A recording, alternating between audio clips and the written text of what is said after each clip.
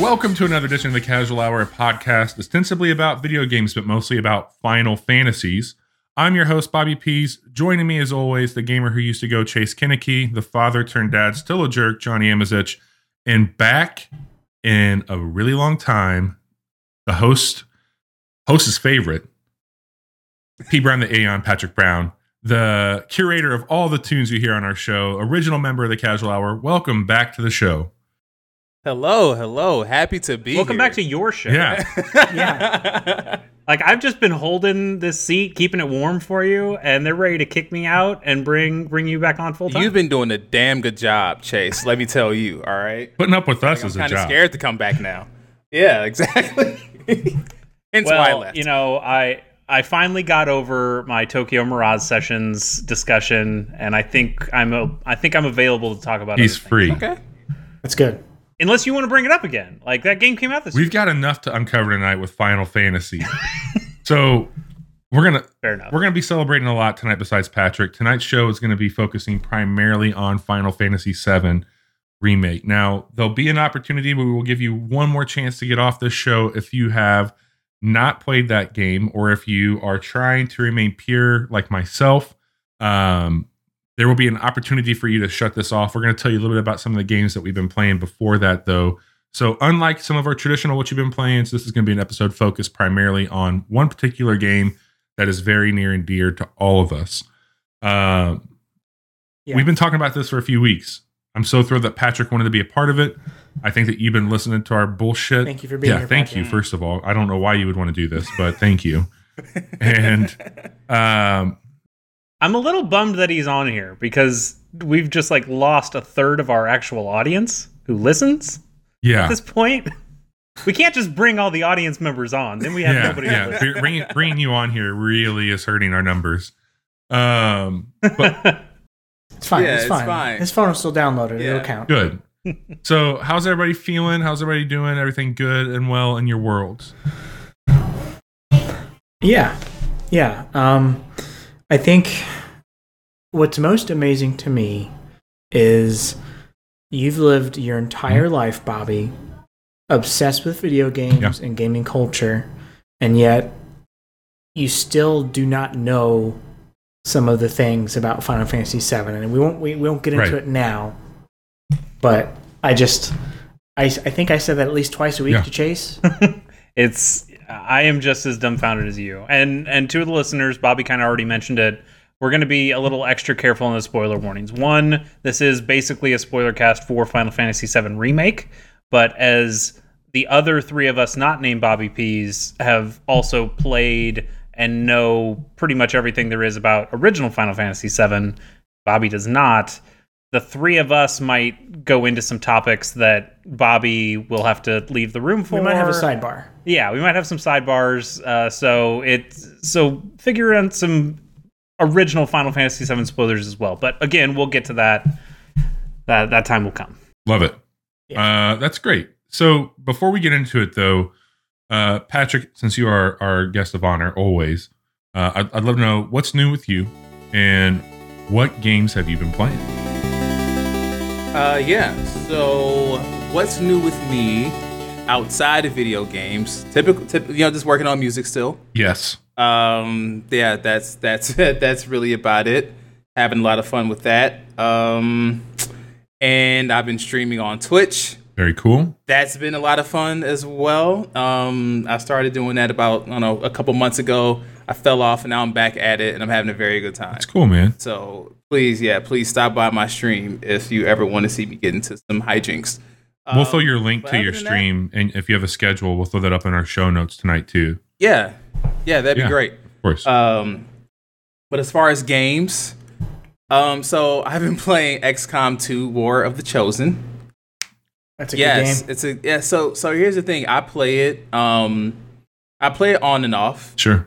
Because it's a very fun game. I love it. But then there's that moment where if you're having a very good run, everything's going well, your soldiers are leveling up like normal, you're taking out Advent and all the other, alien forces. Eventually the game will throw you a curveball, to put it lightly, to where 4 of your soldiers might die in one mission. I'm gone. Did I die? Yes. Oh yeah. You bit it pretty bad. It was terrible.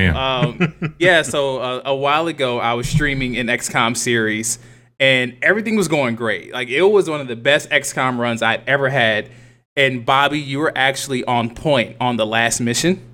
Okay. And the entire team got annihilated. That sounds right. It was bad. Yeah. It was. That's what happens when you let Bobby lead stuff. 167 episodes later, these guys are still waiting for me to take the shot.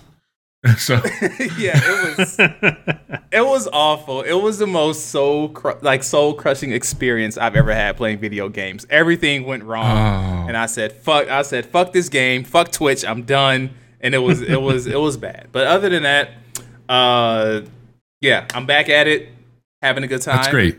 So XCOM 2, like, you do you have any interest in the Chimera Squad that just came out? Yes, so I actually have Chimera Squad. I just haven't played it yet. Gotcha. Okay. Yep. So that is next up. And then I've also been playing Streets of Rage 4. It is good. Yeah, very interested to hear about that. It is very good. Does it live up to the Streets of Rage? Yes, it does. Yes, it does. It is very fun. Is it co-op? Yes, it is. 4-player co-op, actually. And that's on Game Pass, right? Yes, it's on Game Pass, and it's also on Steam. Okay. And if you have it on Steam, you can do remote play together. Okay. Where only one person needs to own the game, and then you can invite some friends to play with you. Oh shit, that's cool. So yeah, it's very fun. The music is great. The combat is fun. It's a very hard game too. You have to really pay attention to like the enemies and their movements and their cues in order to get around them. So yeah, it's a very well designed game. The only gripe I have with it is that some characters can't run or dash. Got it. And it's very, very strange. Like, there's a character in there named Cherry. She can run and dash. Her father from the original Streets of Rage, he can run and dash, but Axel and Blaze cannot. It's very, very weird, and I tried to put like my game design hat on. I mean, they gotta be pretty old at this point. Well, I mean, but that's what I thought. Yeah, but Adam is just as old as them, and he's like going around, So I don't know. It was very strange. But that's the only gripe I have about the game, to be honest with you. Other than that, it is a lot of fun. Have you played the other ones in the series, or is this your first time playing a Streets of Rage game?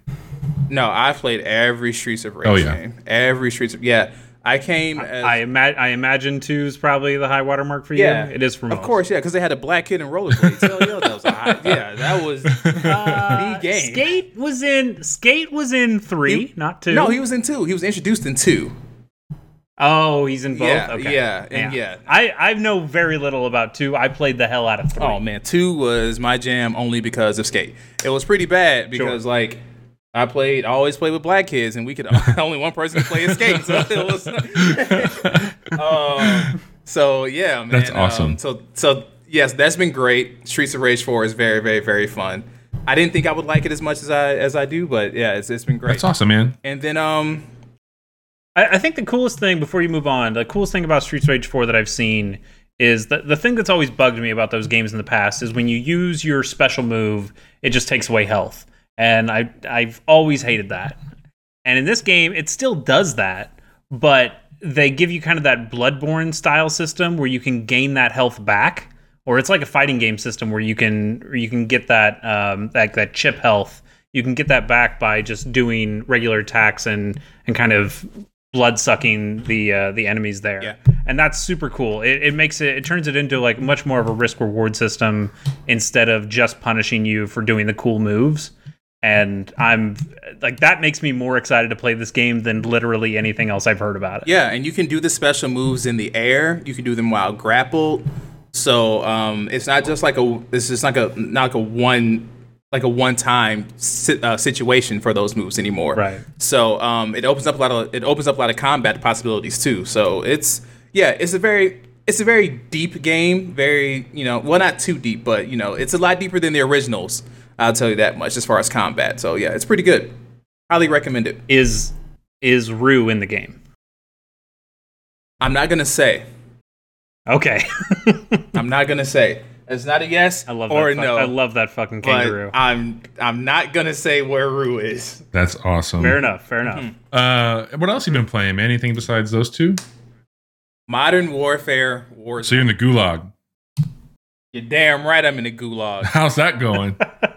Damn right. I'm getting my ass kicked in the gulag. Let me tell you. I'm getting my ass. Do you play many Battle Royale games? No, I tried playing PUBG. It's too slow.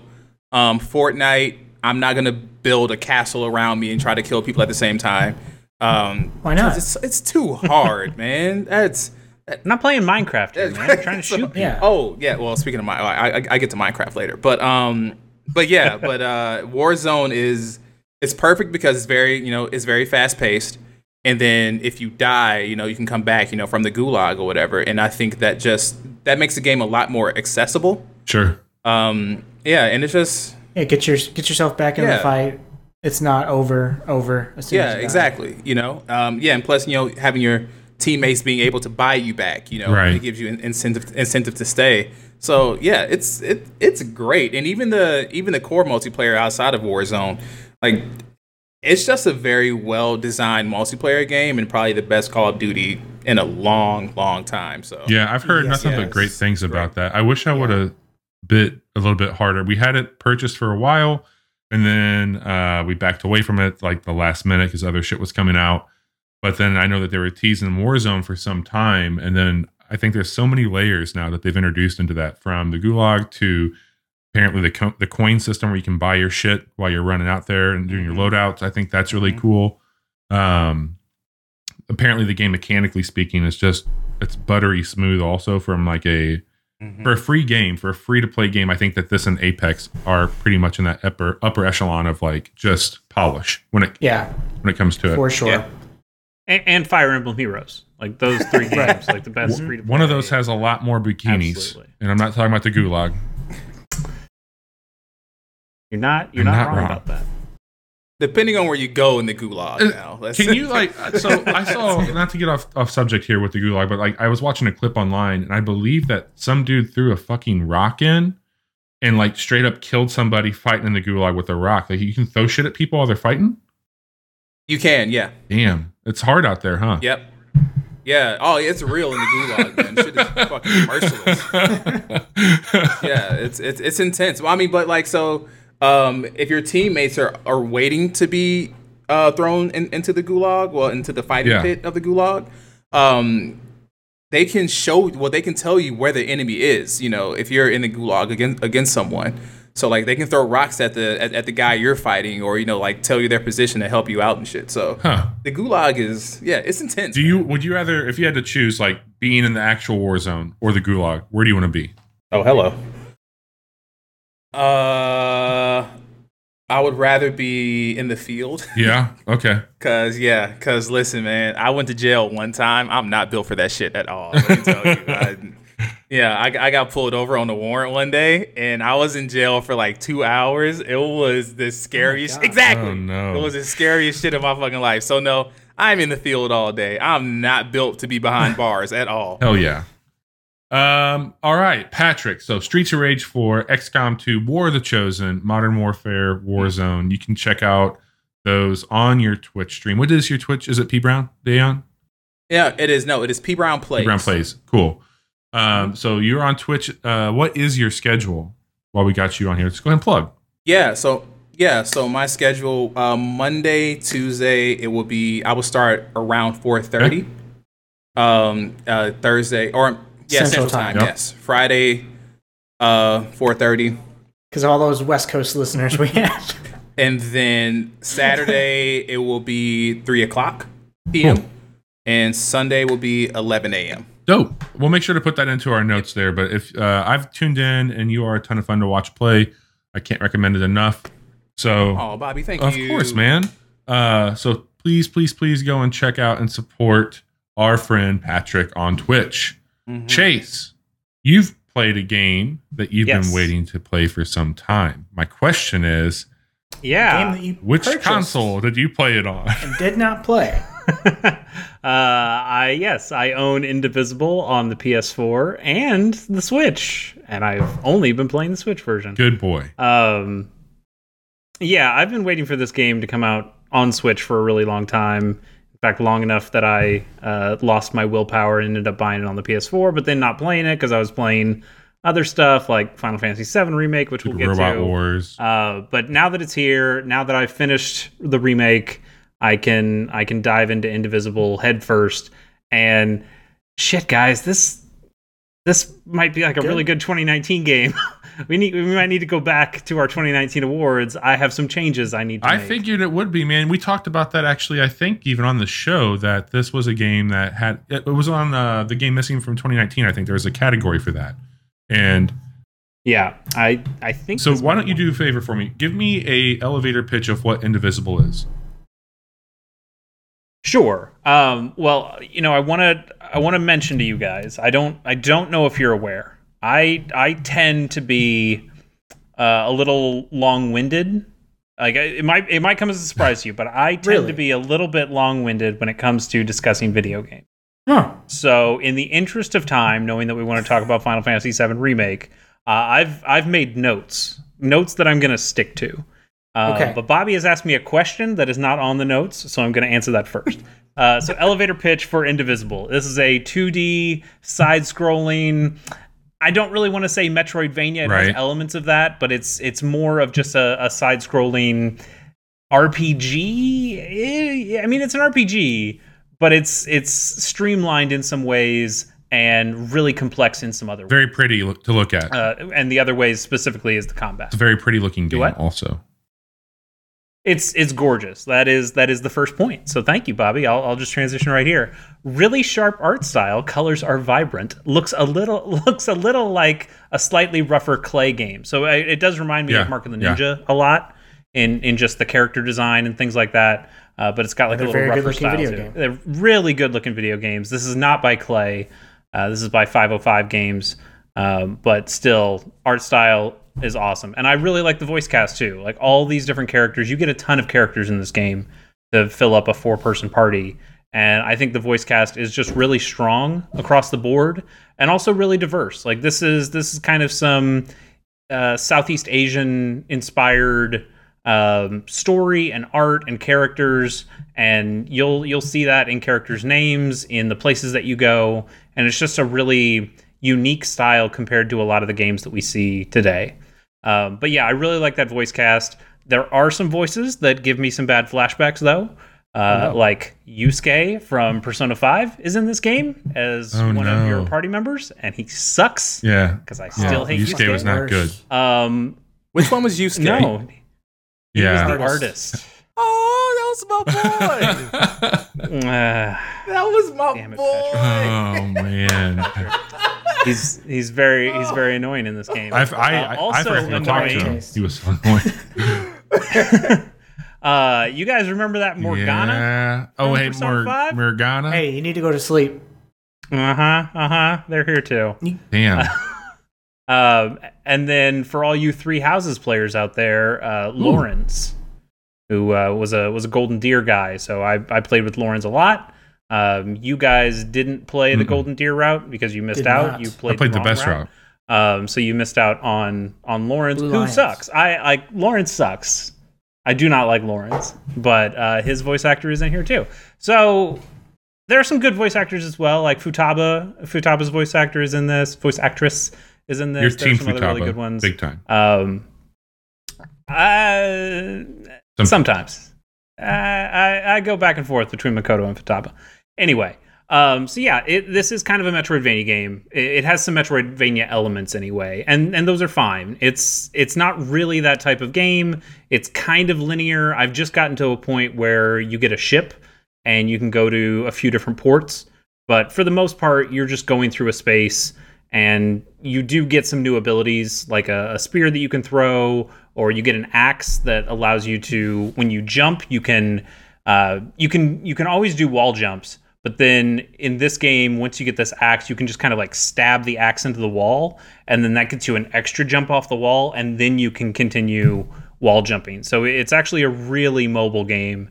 And one of the newest abilities I got was using a spear. Right now I have the spear that I can throw, but now I can like stab it into the ground and use it as like a springboard, and then spring off it to get even higher as well. Awesome.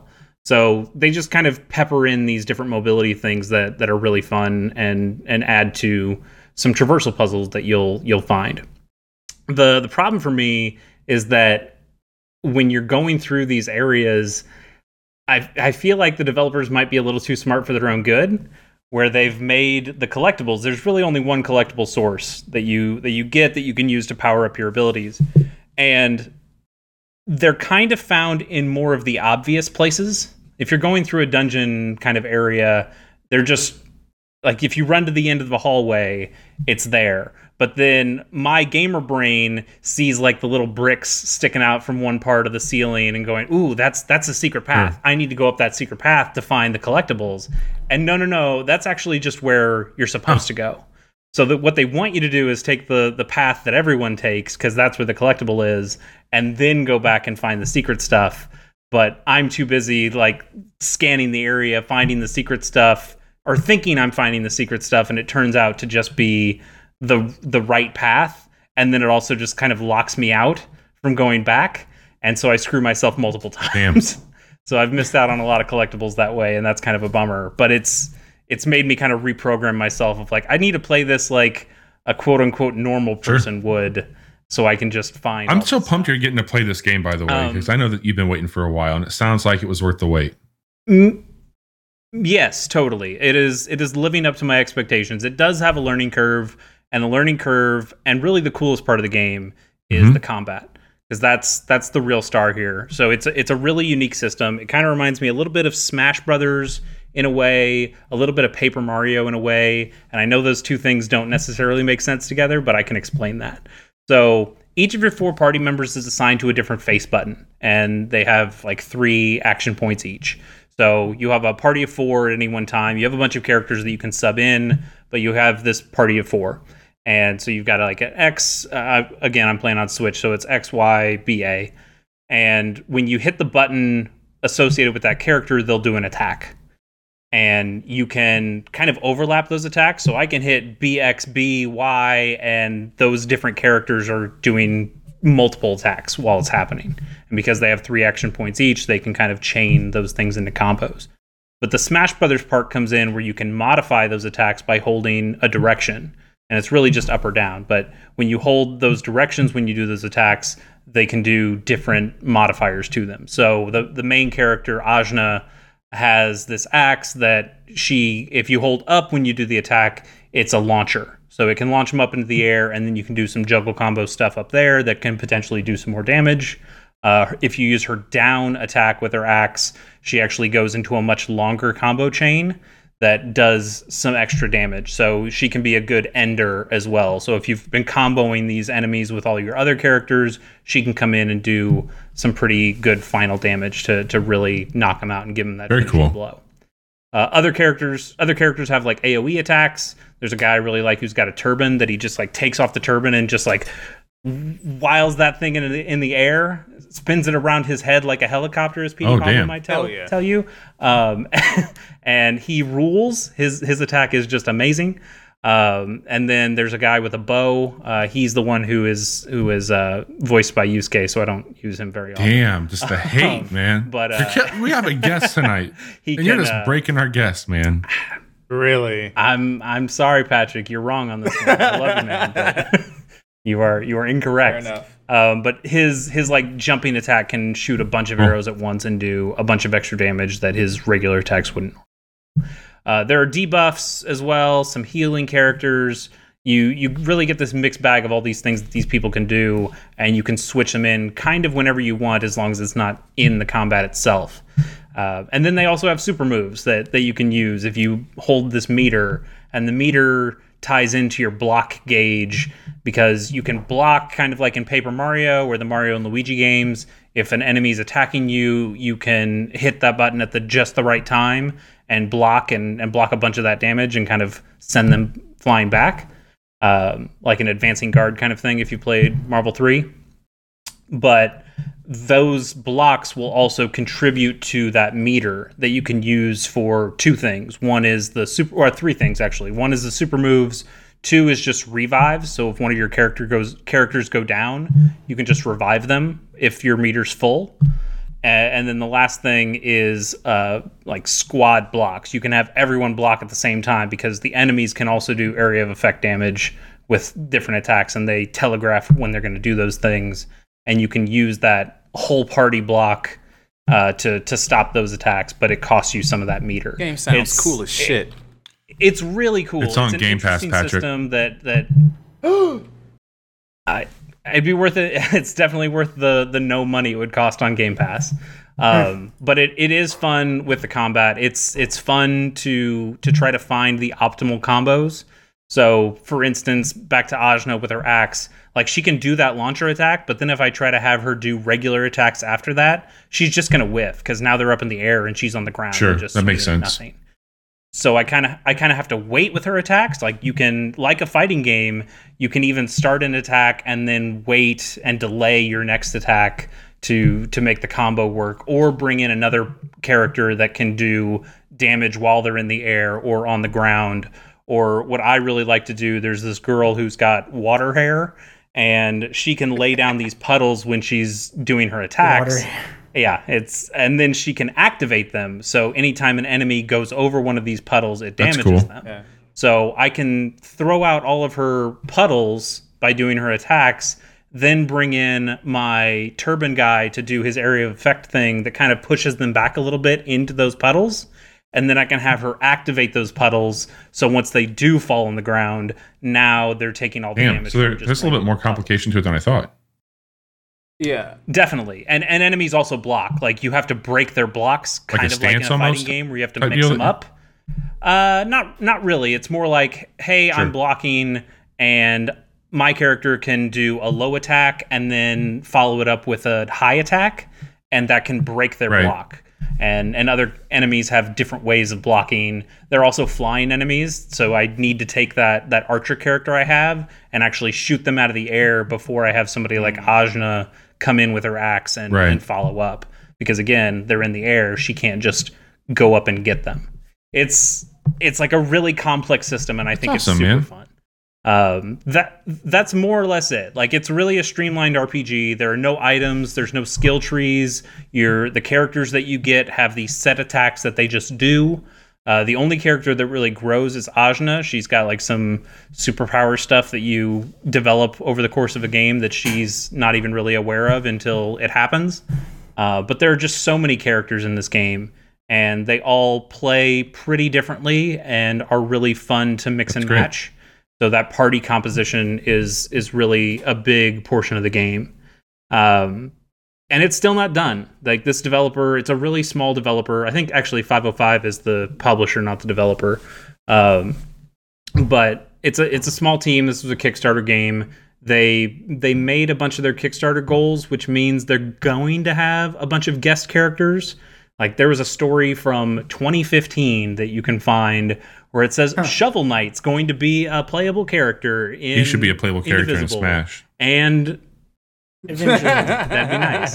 And there's a character from Skullgirls, and the Drifter from Hyperlight Drifter, of course, and a character from Super Time Force. Like there's all these guest characters that are supposed to be in the game, and they just aren't yet. Because you wrote all those letters about moving to the Switch. That's why they're not there yet, man. Probably. Good job. And it's also going to get a new Game Plus mode that again is not in the game quite yet, but that's coming.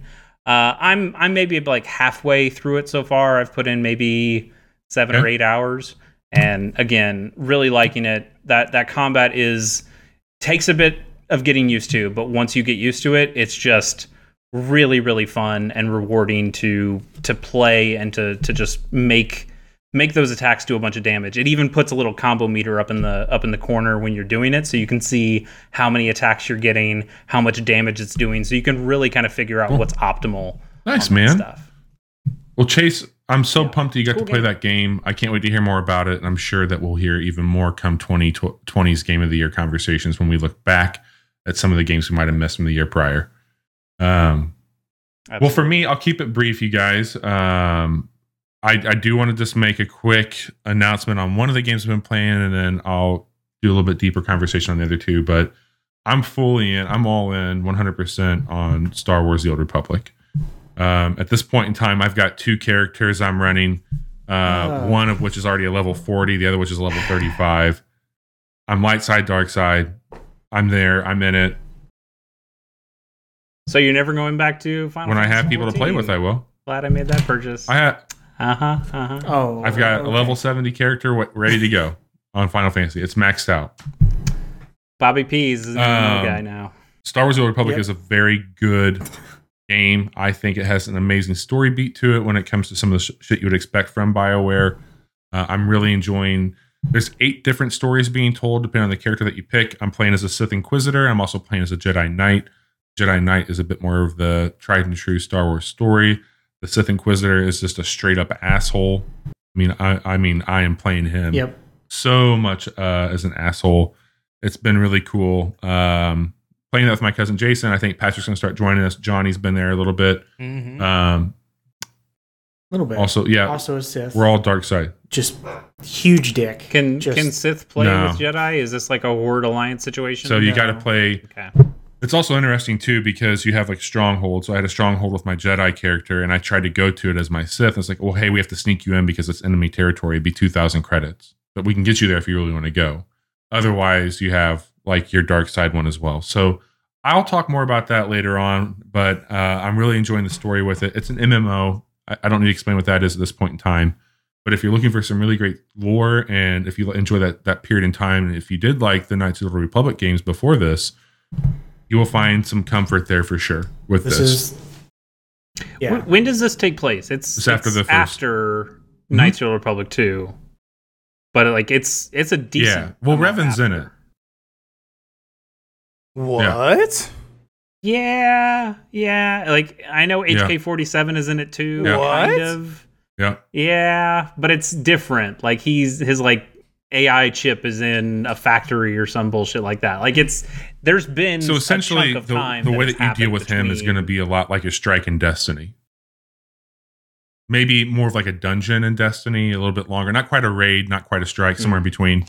Right. It's called the Foundry. I actually did that with Jason. It was really fucking cool how they do it all. And I just got to the point in the story where like they integrate they're called flashpoints instead of strikes. That flashpoint is up next. No shit. I know. Destiny also has flashpoints. Yeah, Patrick, also until the end of June, they've got double XP. So you're leveling up really quick in there. We can get you taken care of, no problem at all. But the 2 games I really want to take some time to talk about, because I've had more of a chance to sink my teeth into both of these. And it's been a little weird playing both of them simultaneously. But I want to talk a little bit about XCOM Chimera Squad, and I want to talk about Gears Tactics. So last week I let you know that I was really leaning towards Chimera Squad, and I still think that that's the game I prefer out of the 2 of these. But the more I've played Gears, the more I'm really finding myself loving what they're doing there, and how well that game has translated over to that platform. I mean, it is Gears of War. It's a perfect fit. It's a perfect fit. It's all there, but I want to talk a little bit. I mean, like, I don't need to explain to you guys what the concept of these games are. Like, Patrick, you've played a shit ton of XCOM. You know exactly what that looks like. Both Johnny and Chase are aware. I want to talk about the stuff that happens outside of these games, or outside of the battles, because I think that's what's really interesting here with both of them. So Chimera Squad is more of a each run is kind of a containment. I've had my first boss encounter. So there's 3 factions that you can pick to go against. Essentially, there's a big event that happens when you start the game, and you have to investigate who you think is responsible for what happened. This takes place after the events of XCOM 2, a couple years. So there's a lot of aliens and hybrids, all that living together. Hybrids. So I took out the progeny first, which is human rebels that use like the psi power to manipulate everyone. They were trying to do that. So I went through that tree of like fighting all those events in the city, and that was a ton of fun. The way it works, you're basically looking at a city map, and you're trying to keep civil unrest from happening. And if you don't manage everything correctly, civil unrest will happen and you lose, and it's a wipe. You got to start over. There's side missions, there's main missions. They're color coded by different things on the map. There's a lot of tinkering that goes into those missions, because you can then think about like Assassin's Creed Brotherhood, or maybe Chase, like whenever you're playing Ni no Kuni 2, and the stuff that you could do with your city, how it's kind of like just on a loop. You can basically You've got these factions that are on cooldown timers that you can send out into the city. So if unrest is getting too high in one particular part of the city, you can then send them out.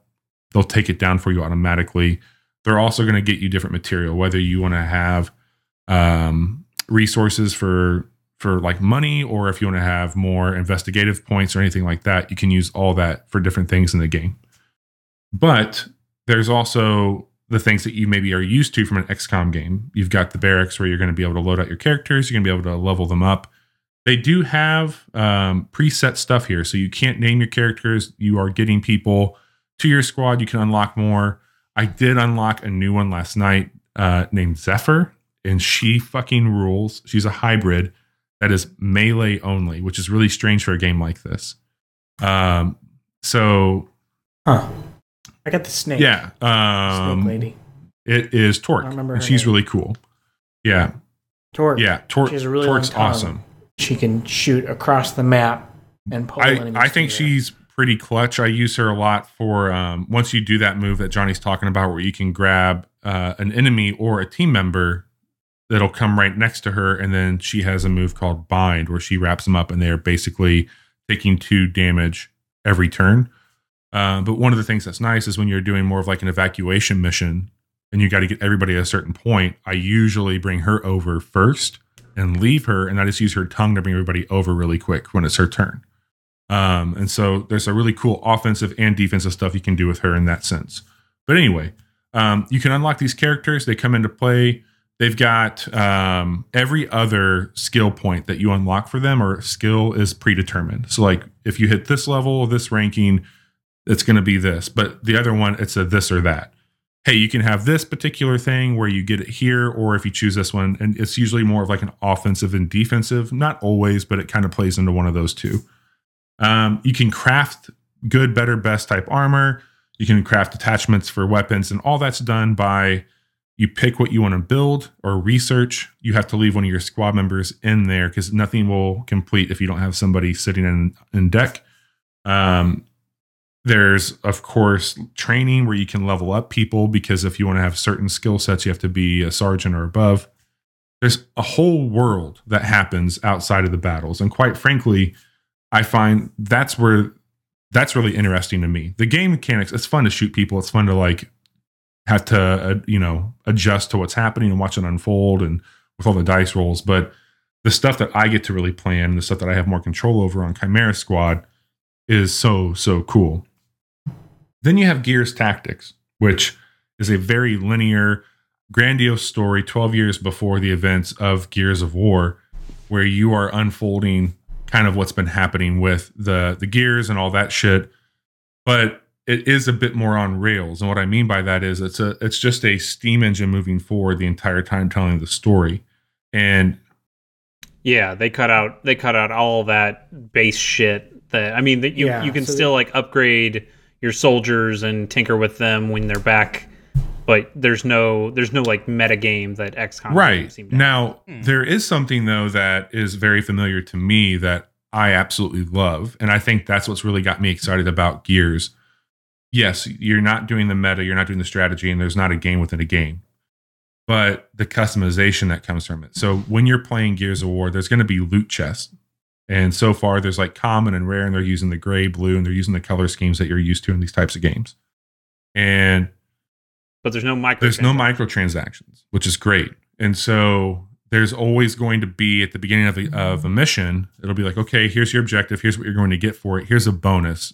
Kill 7 enemies with Overwatch, and you're going to get a rare chest for this, which is really cool. And you can find these chests, and every chest is going to have gear in it. That could be scopes, that could be butts, that could be boots, armor, helmets, etc. You name it. And so what I love about this is every piece of gear, you can change the color, you can change the material on it. So if you want to have more like gunmetal or chrome, think the way Anthem did a lot of the customizations for no, thank you. That game. Anthem. The way that you were able to customize the javelins, it's very similar here for the Gears outfits. So you have like primary colors, accent colors. You can even do that for all the guns that they have, which is really cool. Do you have to run under waterfalls? You do. They're lava falls though, because it's Middle Earth. Keep up, Johnny. And so okay. The cool thing about Gears also is the customization I love a whole lot, but the skill tree is by far superior to that of XCOM. It's really dense. And so you basically get 2 points per level up. And just like a skill tree would branch out, you click this path, you go there. And they all seem to be worthwhile things that you can upgrade and do, which is really great. Play style, like if you want this character to focus more on healing, you absolutely can. But the buffs and the buffs and debuffs and all that shit that's happening while you're out there on the field can be a bit cumbersome. Like when you go to something like Chimera Squad, your tool tips, your bar that you're using is pretty condensed. Where on Gears, the more I've played it, the bigger it gets, and there's a lot more spinning plates that I can choose from. I do like the dice roll prediction stuff. Whenever you hover over a character, it lets you know a lot of what's going into that. I find it yeah, that's really cool. Like if you have a sniper and you're too close to an enemy, it gives you like a little red thing saying you're too close, minus 4% to your hit rate because you're too close, and then plus whatever because you have that ability or this ability. That's a cool thing that XCOM doesn't give you, because there are times where I feel like I was in XCOM games and I'm pretty close to this guy. I feel like this should be a pretty high percentage, and it goes to like 40. I'm like, that's bullshit. How is this 40? Because it's fucking XCOM. That's why. Yes, because it's fucking XCOM. That's hell. Even if it was 90%, it's really 40%. So there was also that. So that's really cool that Gears is kind of giving more of that. Yeah, to the man. player. And I would say that like consistently, I think that Chimera Squad has been just a fun game to mess around with. A lot of tinkering there, but the highs that I've had in Gears have been really high. And I just want to wrap up this point. I want to share 2 things that have happened with this game that really took me away in a great way. So the way it works, the emergence holes that happen in Gears where they are used to, when one of those opens up, you have to throw a grenade into it to close it. And if you don't, it's going to respawn every single turn. And it's just a real motherfucker. So you've got to not only handle with what's coming out of it, but you've got to figure out how to also use a grenade. Now, your grenades are going to be on a cooldown. Some characters might be 3 turns. Some characters might be 6. Some characters might have a stim grenade versus a frag grenade, where they're going to heal you. Like you can throw basically a healing grenade, whatever it would be. This one particular point in the game, you get into a situation where you're moving towards some citizens and you want to try and help them out. An emergence hole happened to be coming up, and you get an indicator when it's about to pop. I had just wiped the floor.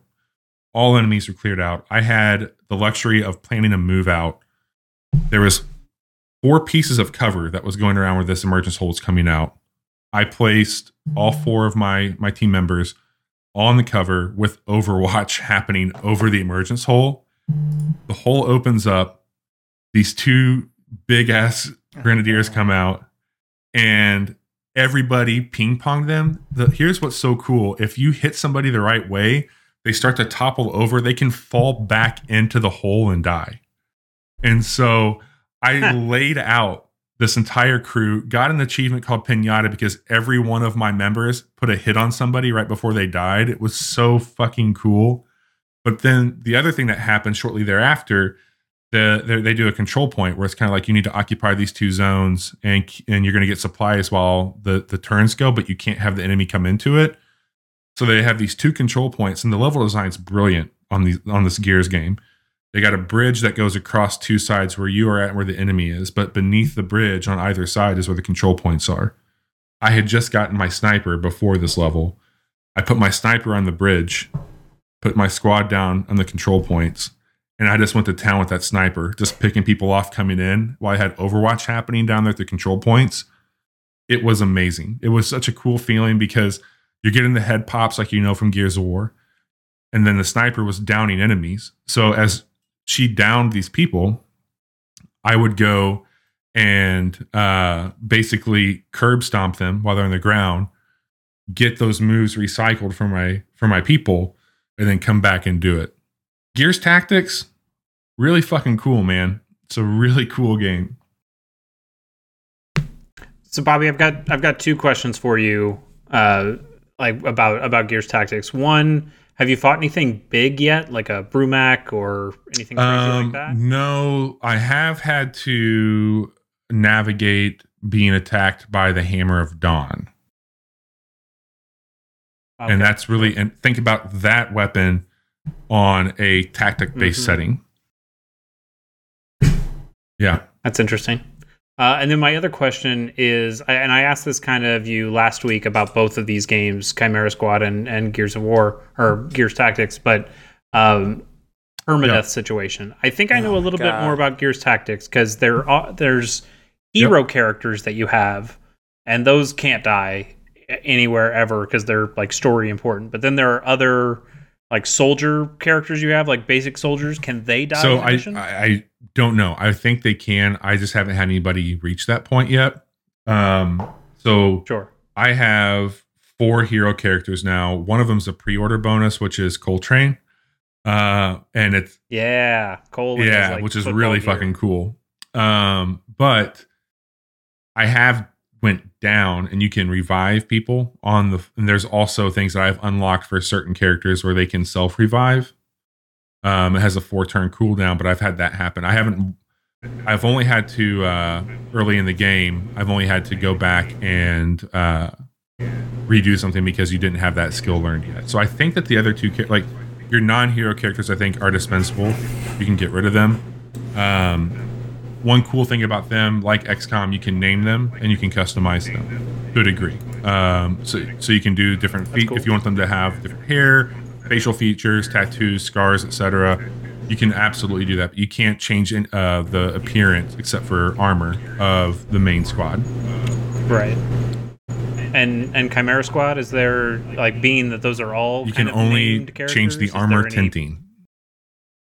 Oh, I mean permadeath. Like, can you just lose one of those characters? No. So if they die or if they bleed out and you stop the bleeding, you can craft AI bots that come in. You can do they all have loadouts. They have characteristics as well.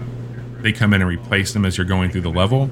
And then when you get back to your base, those individuals that went down have the scarring that you have to go through the training to remove. The permanent buff. So you have to go through and get rid of that. Gotcha. Okay. Cool. Well, that's interesting. Like permadeath has always been like my least favorite feature in tactics games. I turn that off in Fire Emblem when I can for the games that have that ability.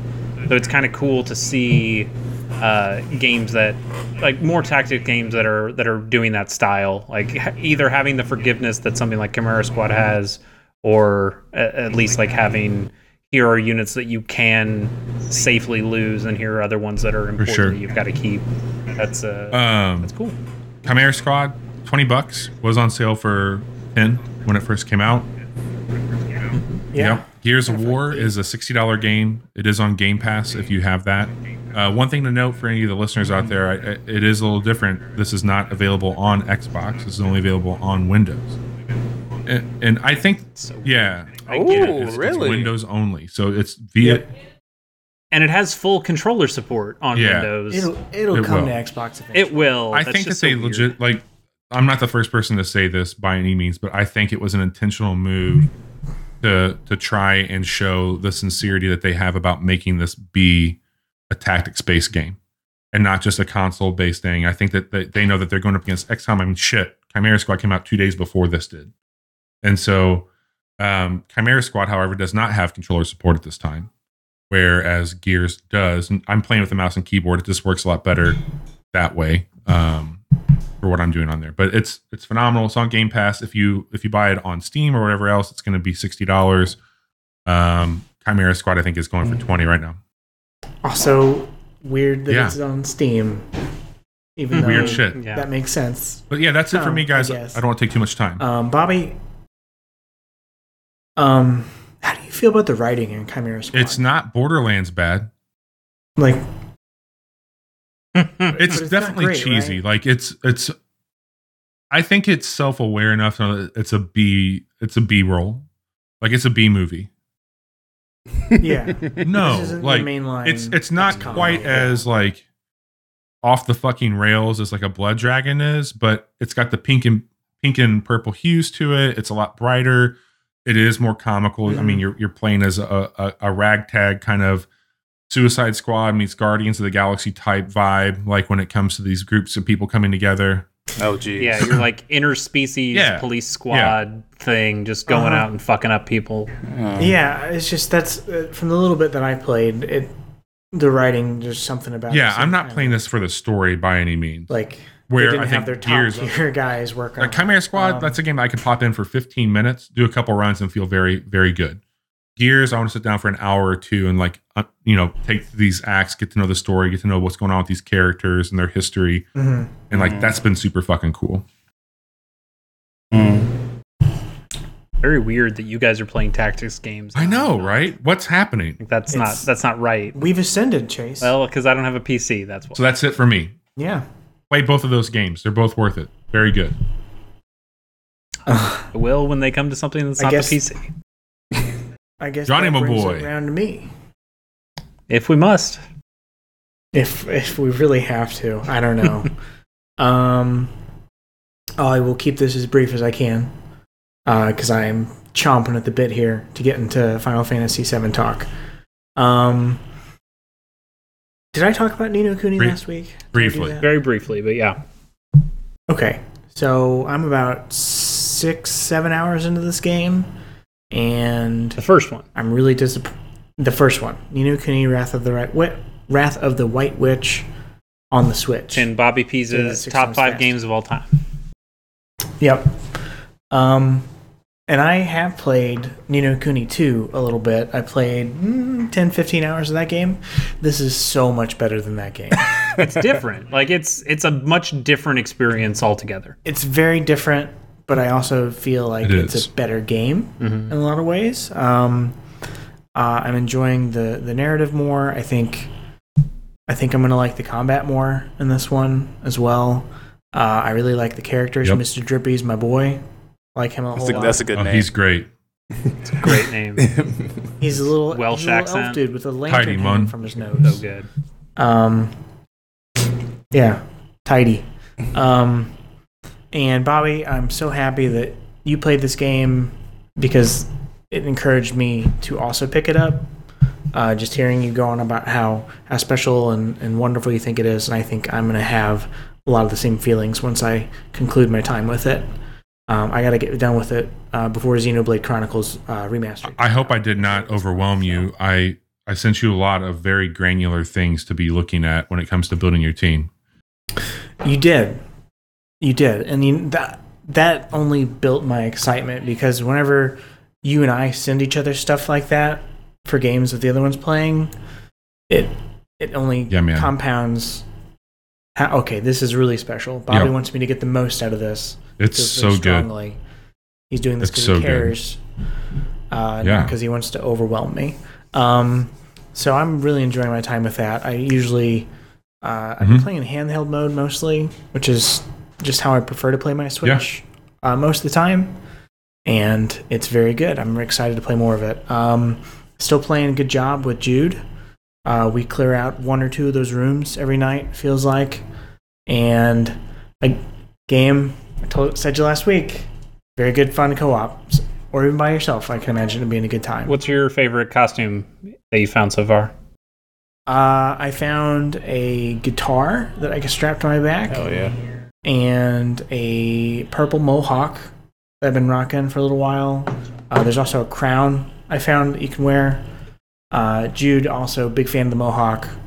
There's some really fun costumes you can get to really distinguish your character from the other nondescript little restroom sign looking people that you nice. Cool. But the game that I probably spent the most time with since we last spoke. Say it. What the fuck is happening? Running, Hell yeah. AKA Truck Stranding. Jesus Christ. AKA Muddy Trucks. God, I love Truck Stranding. So Patrick, are you aware of this game? Do you know what this I've is? heard of it, but I don't know what it is. But the Truck Stranding part, that took me out. Because you are not a Death Stranding fan. I didn't even play it.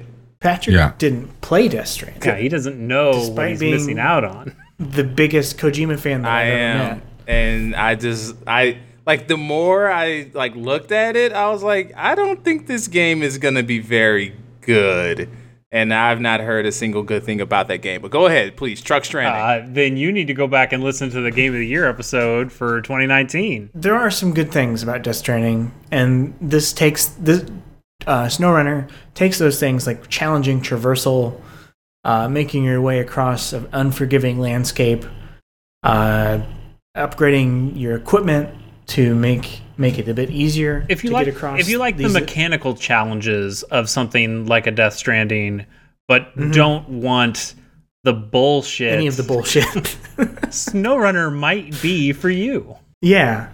Okay, so Patrick, the whole premise of this game, you're playing as a truck driver, right? That's it. You're a truck driver. You start in Michigan. You get a shitty little Chevy pickup truck, and you have to help repair a bridge. So you haul some equipment to help repair this bridge. It opens up the map for you, and each job you earn a little bit of money, and you can use that money to buy better tires, or get a snorkel so that you can drive through water without having to worry about submerging your vehicle. Game sounds awesome. You can also it's really fucking cool. But it's all mud and snow and ice. The next level you unlock is Alaska, and so the roads are all covered in ice. You're driving across frozen ponds and stuff, traversing through snow. So it's also can be a really slow game, and I feel like they don't really give you enough money. Do they ever give you enough money, Johnny? Welcome. It's like a couple Get real. You get a couple $1,000s for finishing a job.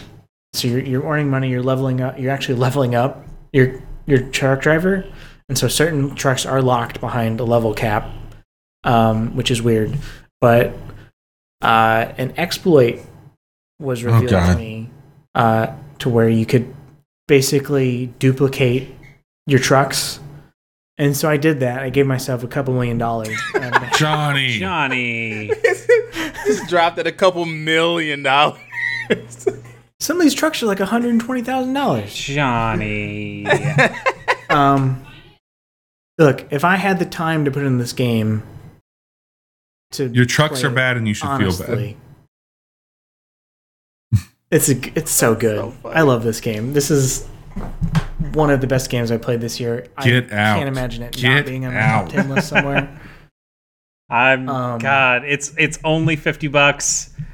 I need it. I think after I finish Indivisible, I'm going to get this. Final Fantasy. I don't want to hear anything about me playing MMOs at all. If you guys are playing trucking sims, what's it called? SnowRunner. All one word. Hell yeah. But what is happening? Nothing good. Nothing good. Oh, man. Johnny, it's so good. On YouTube, on YouTube, the title of this video is "This is what addiction is." SnowRunner. All right. Okay. I love it. It is. Need it. I need it in my veins. Like, you want to keep making these deliveries, and like Death Stranding, you're delivering materials so that the more of the map gets revealed. If you visit watchtowers, you're finding old abandoned vehicles that you can recover, and that's part of your garage. I understand the appeal of a game like Euro Truck Simulator or American Truck Simulator, but I just could never get myself to play those games because it just seems so rote and boring. Like, at this point, you're just on roads driving. But SnowRunner takes the kind of relaxing part of those games, but also then dips it into this more interesting, more mechanical, more fuzzy. And then you go from the relaxation to the stressful because now your truck is stuck. You need to be paying attention, and you need a second truck to go take out your first truck. Yeah. It's so good. I can't wait to play it. If you get stuck and there's not a winch point nearby, you're fucked. You either have to recover your vehicle and go back to the garage, start all over, or, like you said, take out one of your other trucks, fish it out. And I've had ones where I was like, the thing I was trying to haul, I couldn't haul behind me at the same time as I was traversing through this place. So what I had to do, I had to detach the trailer. I'd go forward. I'd winch to it. I'd pull it to me. I'd drive forward a little more. I'd winch it to me. You just get again. a shirt that says "Life's a winch," And it was wear great. Johnny, Anyway. do you want to just cancel the Final Fantasy VII spoiler cast part of this and do a SnowRunner the spoiler SnowRunner cast TED instead? Talk. Yes. Let's go. I think that's a good All right. This So- is funny. This is good. We'll talk about this game more once I start playing it, which hopefully Jesus will be Christ, soon. Patrick, take me with you whenever you leave. So, thank you for putting up with all that, primarily that last half there. The time's come, gentlemen. We have to talk about Final Fantasy VII Remake. I'm sure that you three Yeah. will be talking about Final Fantasy VII proper in some capacity alongside this. I don't know how you want to start to cut this pie up tonight. I can I Please. interject here? So Bobby, you being the only one among us who doesn't know most I don't even know who things about fucking the Zach original is game. at this point. Who the fuck's this dude? I was going to get to that. That's so, wild. This game, as you know, is the original is one of the most important games to me in my Yeah. life. And I have been dying for this remake ever since I first had the thought that they could remake Final Fantasy VII to look better than it did when it first came out. You never played a Final Yeah. Fantasy game before. Played a little bit of 7 on your Played iPad, one, dropped out. played a little bit of 7, understandably, played a little bit of because 1, that played a little bit of 7, both on touchscreens. game- Played a little bit of 15. Played some 15. Played some But Chrono Trigger. Trigger. you've never. He did play Chrono Trigger, but you've never had a Final Fantasy game really grab you.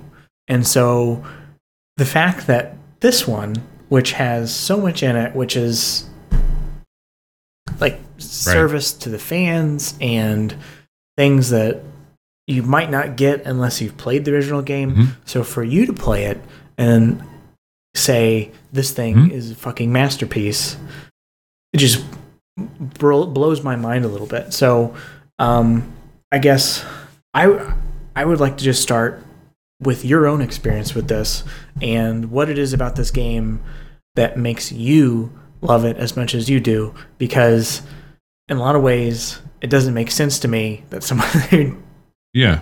doesn't have the same affinity for the first one can be as Yeah. into this as they are. Yeah, I think it's So, fair. Is that And Great- let's put it out there. Yeah, great like question. this is the spoiler warning Yes. for you. We're gonna like go deep into both the remake, potentially some original Final Fantasy VII, maybe we'll even, talk about the ending of the remake? yeah, maybe even Yeah. some of the other things that happen around Final Fantasy VII, like Crisis Core There will be Advent some Children, Nomura where those bashing. things Yep. matter. So if you do not want to know anything about these games, this is your last chance. For to get sure. So, give a few seconds here. All right. Go ahead, Bobby. Tell us your experience.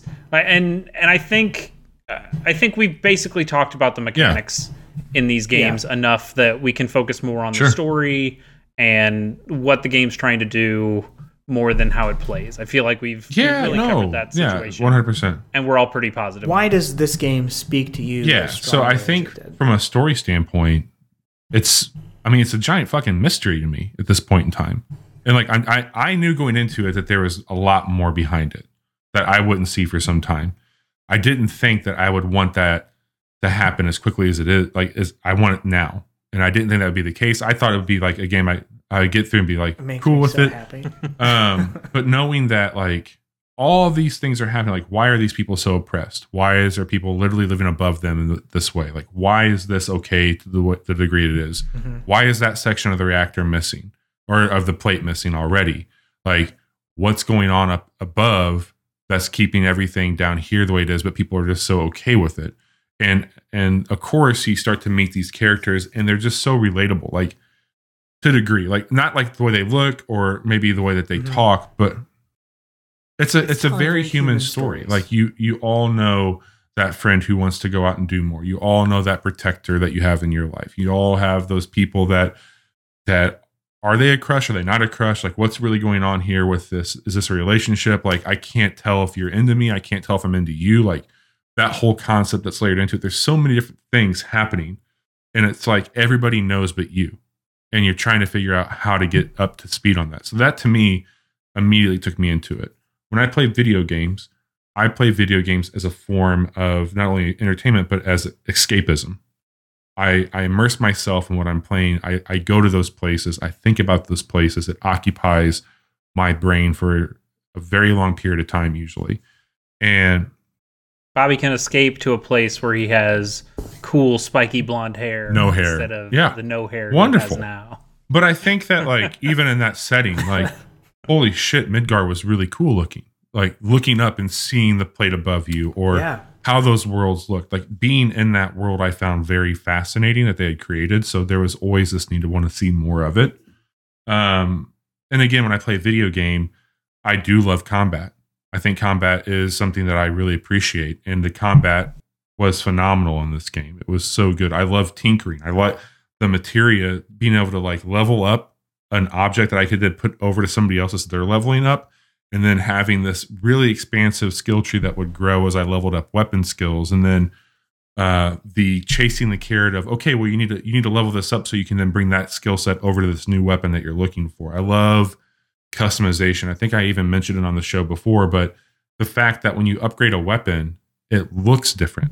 And I think that's so cool when you get an aesthetic change with it. I love that when I swap materia out on my sword, I could see, oh, there's that one materia that I have right now. Like, I know that I got that equipped. Like, that little visual nuance was so cool to me that they did that. Like, those are things that really grasped me right away.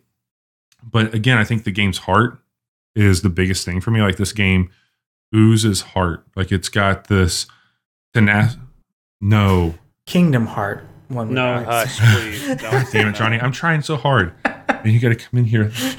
Oh, Kingdom Hearts is going to have to come up later in this discussion, but not I right think now. Yeah, to shit on it.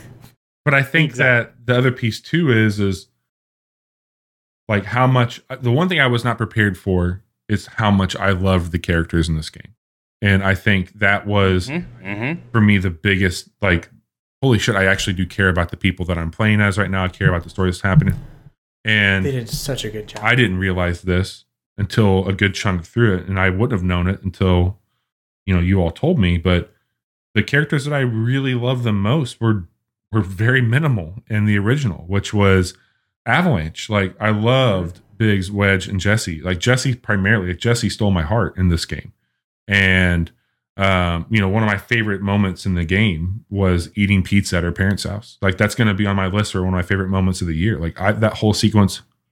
And you didn't even get any pizza that you're supposed to. So you had to sneak in her dad. Little other squirrely shit. Like, I like that you can collect soundtracks. I love being able to go to a jukebox and play a song that I like. I love. It's so great. The music was like everything about it. Across 100%. I could keep going and going, but it's not about me as much as it's about you guys, because you got much more of a history with it. But those are some of the things, Johnny, that like really dug their claws into me and made me want to stick around and love this game. That's awesome, man. It really speaks to the strengths and things that they've done, being able to stand on their own and not this just being a chance to cash in on people's nostalgia, because that's a big part of it, obviously, is, taking what people love and honoring it and then altering it in some ways. It's really, really interesting, I think, what they've done. And for them, can we all just say really quickly whether we liked or disliked the ending? Liked the ending. I have more complex feelings than like or dislike. I loved every fucking second of it. Oh, it was batshit insane, and I was like, "This is what I want." Yeah, it was great. This is anime. All right, we'll talk about the ending. I think the ending is maybe the most interesting point of discussion here for the game, but I think we still need more setup before we get there. Definitely, Patrick, you are our guest. Yeah. I would love to hear more about what you thought of the game in a more general sense. How was it going back to Midgar?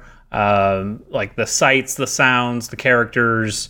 where and also a little bit more of your history, because we don't know your specific history. The audience doesn't know your history with Final Fantasy VII like they know ours from our previous podcasts. Yeah, sure. So, my memories of Final Fantasy VII started with me and my homeboy Theo. We would rent this game all the time, and how we had to be like 9 years old, and we would only get to the Rufus fight. That's as far as we would get. Mm-hmm. And so eventually, I convinced my mom to buy it, and we got past the Rufus fight. We escaped from the headquarters, and then we were outside of Sector 6, the playground or whatever. And we went outside of Sector 6, and there was this whole world, and that I will never forget that moment. I mean, that's probably the most important moment in my time ever playing video games, because, the whole time we thought the game took place in Midgar, and, we were going to, bring down Shinra and everything, that was the goal. But then, Sephiroth stabbed, the head. Yeah, stabbed him. And then, things kept ramping up at such a, at a fast pace. And then all of a sudden we have to leave Midgar, and there's this huge world in front of us. And it was mind blowing. It was unlike anything I had ever seen, and I didn't see it coming at all, And so now I was like, okay, well, this is why this game is 3 discs long, like like that's when it hit. And yeah, I fell in love with that game. Like at that point, I was just like, I was so blown away. I just needed more. And then from that moment on, every single thing about that game, I just devoured for years and years and years.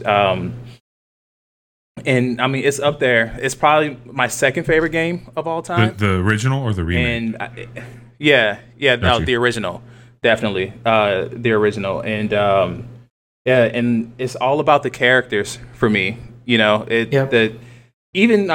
back then they were so nuanced and personal, and you felt for them. Even Red 13, his story, which I'm not going to get into, but even whatever animal he is, even feeling his plight, that really affected me. Let me ask you a question about that. So I've asked my cousin this question. I think maybe I asked Johnny. I haven't asked you this, Chase. Knowing that this game, when you first played it, you probably in your head envisioned how people sounded. How was that? Yep. Oh boy! This time, being able to hear voices, bringing some of these characters to life, did it let you down? Were you excited about it? Where does that fall into place? Everyone was spot on except for Barrett. Like it was rough. That was it was heartbreaking. It was extremely heartbreaking, and I think what's really heartbreaking is there are moments where he's really good. Yes. Like when he's giving one of those impassioned speeches about saving the planet and how much Shinra is fucking things over. Like, I start to feel the charisma. And then like right after that, it's come on, man. Yeah. So I mean, and so they, his character design was based on Mr. T, the big black, burly, soldier guy, and I was hoping that since this is 2019 or 2020, that they would kind of calm that down a little bit, and especially with him actually being voiced, like they could kind of steer away from that. And no, they went. I know, man. It was distracting. It honestly was distracting. Into it, not subtle. Yeah, not at all. And so, I mean, just like Chase said, there were some moments where he was extremely charismatic, and he drew you in just from his. And you're like, okay, this is why these people follow him. Because he was so passionate. And then the illusion would be broken. I mean, he's still my favorite character in the remake. Just because I just love the way he was always down for the team, and he was always down for his people, and his in Sector 7, like. That really, really, really touched me. He probably benefited the most from the new combat, too, from what I've been told. Yeah, he did. Because like it felt like there were certain sections that were designed around Barrett and his long range combat. For sure. But yeah. So no, they nailed it with all the characters, especially Aerith.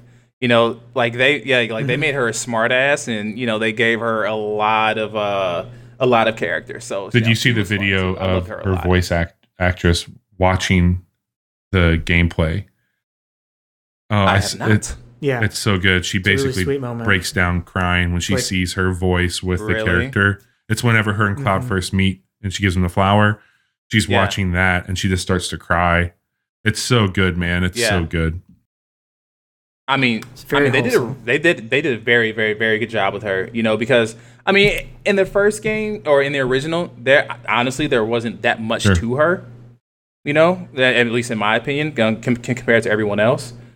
So they gave her a lot of life in this one, and it was very, very cool. Like when she started giving Cloud shit, I was like, okay, that's my girl. All right, I'm with this. Yep.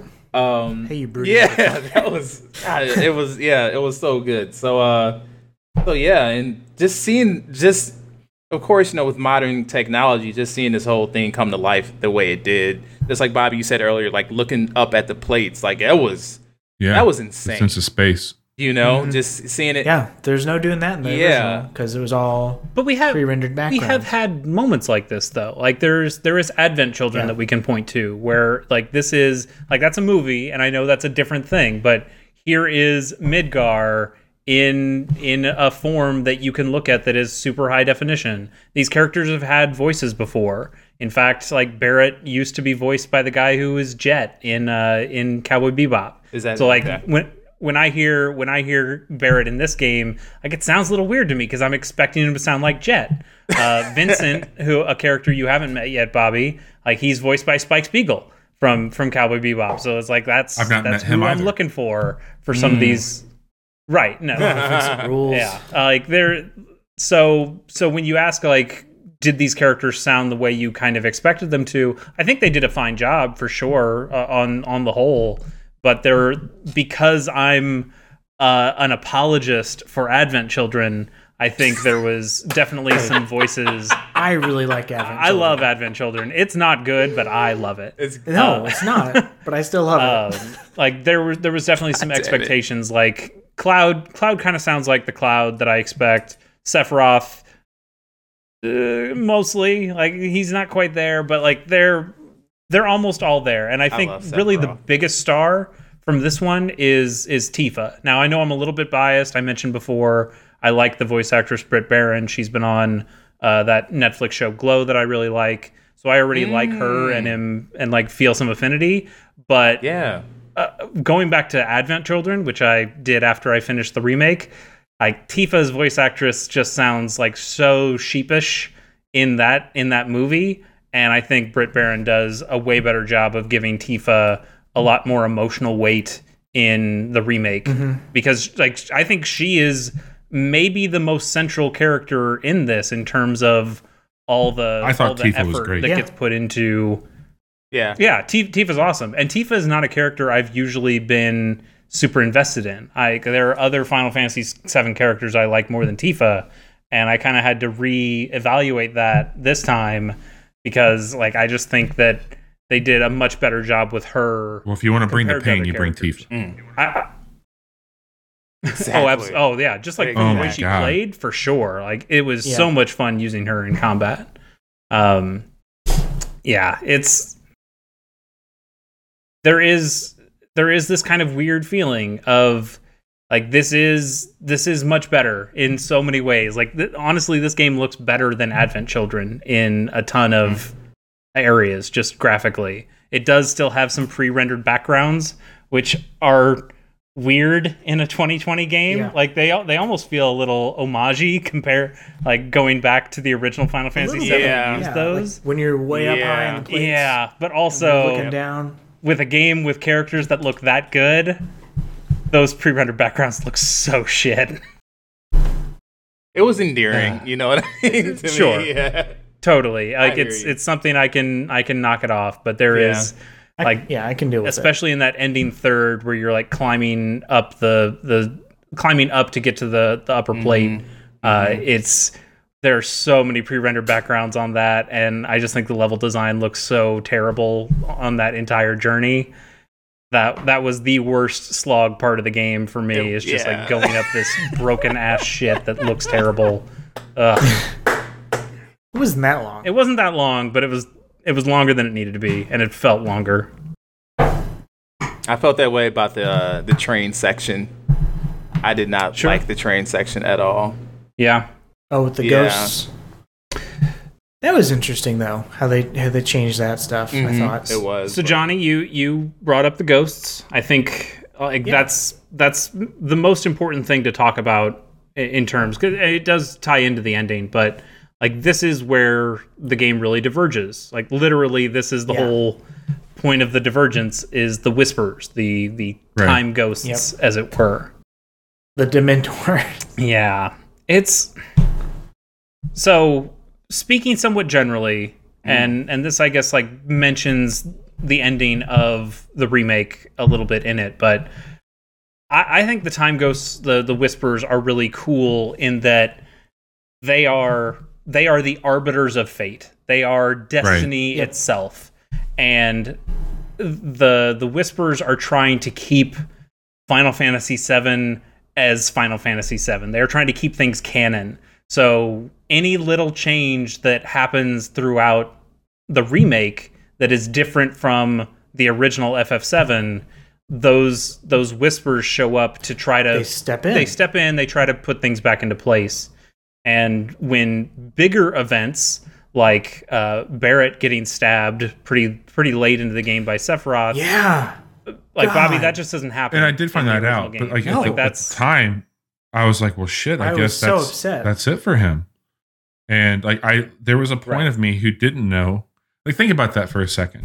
Like, think about it from my perspective. And it's not that it's about me, but I've never played this. Totally. I have no frame of reference if he's even in the rest of this game. So in that moment, like, I legitimately thought I just lost Barrett. And that added such a weight to what was going on. And I think that's my main issue with Final Fantasy VII Remake, is that I'm thinking more from your point of view, Bobby, or anybody who is just playing this without really knowing what Final Fantasy VII is. This game is almost not for you, because it's not made for you, despite feeling like it should be. Like, because... Right. So my view of it is that the Whispers... This is getting a little meta, but I think the Whispers represent hardcore original Final Fantasy VII fans. And they don't want stuff to change. They don't want stuff to change at all. They want a remake that is absolutely perfect recreation of Final Fantasy VII, just with prettier graphics. And so any little thing like, oh, I don't know, what if Barrett died? They're like, no, you can't do that. You can't do that. It's so important that Barrett lives throughout the entire game. Like, oh, what if Aerith didn't see Cloud at this point in the game? Like, no, she has to be over here. And what if she falls off this? Right? Yeah, no, she can't fall off. That'd be bad. That's not how it That's not how it played in the original. And I can see like there's this tension between the audience, the hardcore fans that represent the Whispers, and the developers. Tetsuya Nomura probably specifically, who's like, I'm trying to make a new experience here. Like, you guys have had that game. That game's out there. You can play the original. Let's try to do something different. Let's try to do something new. Let's surprise and delight or whatever. And I feel like his ideas, the developers' ideas, they go more into Aerith and Sephiroth. Because those two characters like let on that they know what's happening. They understand the canon of Final Fantasy VII. Yeah. They know what the future holds for them, and they're both not satisfied with that future in different ways.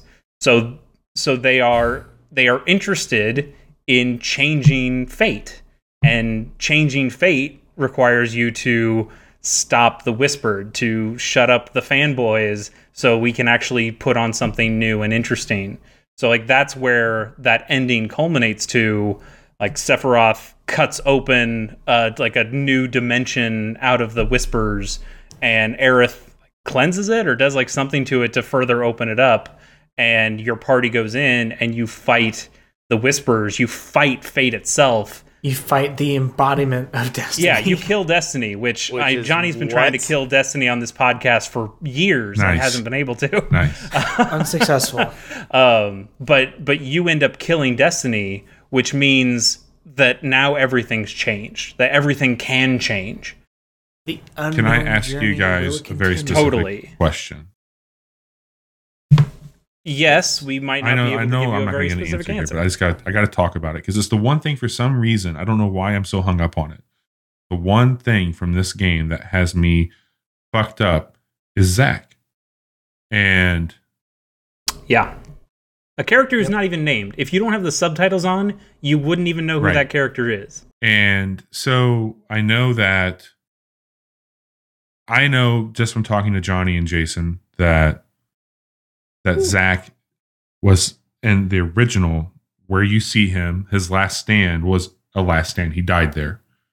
And I know that where we see him in the game walking with Cloud is new, and that didn't happen. And so there's a couple things now, like Zack could be a playable character, but what really fucks me up is like, why does Zack have the same sword as you? Why does Zack have the same outfit as you? Why does Zack... that we can't tell you. But an interesting thing that you didn't mention in that scene that happens at the end is that there's a piece of trash that goes by Zack as he lives, and it's a little like chip bag or something, and it's got the picture of Stamp, no, I saw that, the little dog Stamp, but it's a different breed of dog, and he's wearing a different hat. So the idea is that maybe that's a completely different dimension. Now that you've destroyed Fate, everything can change, so that changes that setting. Now, who knows where that might intersect again? This is where the Tetsuya Nomura, I mispronounced his name twice, Tetsuya Nomura, just came off of Kingdom Hearts 3 to jump in and work on FF7 Remake. Ugh. And I feel like he brought a bunch of that. Is that kind of the type of thing that happens? Because I don't play those games. I don't know anything about them. So I don't play Kingdom Hearts either, but yes, meta bullshit is all Kingdom Hearts is. You're breaking Patrick again. It's awful. And I'm broken too. Like, I think that part sucks. And like, this gets back to my issue is that the Final Fantasy VII Remake is made for people like Johnny and Patrick and me, where we can detail all those references, where we can see that criticism by Nomura, who's saying, you already have your game. You could go back and play Final Fantasy VII. You have those memories. You know everything that's going to happen. Wouldn't you rather see something new? And we can go, okay, I see where you're going with this. That's cool and interesting. And also, I have a pretty new game to play. But you're over here, and the people you represent, the people who've never played Final Fantasy VII, the original, go in, and that's over your heads. Sure. Like, there are times where the Whispers like beam future events into Cloud. Like, you see, oh, that's some. If you've played the original Final Fantasy VII, Jason told me that there was like, that's especially in that final battle, like you're seeing actual shit that happened, like cutscenes and shit from the original game, which is wild to think about. Right. Yeah. And it's all teases. It's all teases, but for us who've played it, we get those references. For you who hasn't, you just like, I don't know who the fuck those things were. I don't know what that meant. So in the moment when I didn't know. And that's like, what kind of sucks about it. I immediately was just thinking like, so here's what I knew. Like, I knew this game would continue. I thought, okay, you're getting teased as what's to come. I didn't think of it as what it was or was it what it would be. Like, as somebody with fresh eyes playing this, I was like, oh wow, okay. So like, I'm in Fate. I know that I'm fighting Fate right now. Like, I'm seeing what this is going to like basically potentially become or what Fate could be. I never once thought like, oh, that was this from that. Like, it wasn't a distraction for me. It was just like a thing. You knew that these were the things that you were trying to potentially avoid, or yeah. Like, it was very simple for me. Is like, there's a lot of things happening within Fate at any given moment. And the particular elements of like fighting Fate means that you're either fighting what's inevitable or you're fighting to change what can be. And like did you use assess on those three three parts of the Harbinger? And you saw that it said they came from a future, and also one used a sword, one used a gun, and one used fists. just like Barrett, Tifa and Barrett and Cloud. Yeah. So like that further goes into, hey, parallel universes, future trying to change the past trying to change the future. It's going to get really complicated in these future games. And the bummer is that, like, Bobby, you will still, like, as these games go on, you're still not going to know the story of Final Fantasy VII. And it's a really classic story. It's not perfect, for sure, but you're just going to miss out on that unless you play the original game. And that's just a real catch-22, because the whole point was like, here is your way to play the game and experience that without having to go back to the graphics that are just hard to look at now.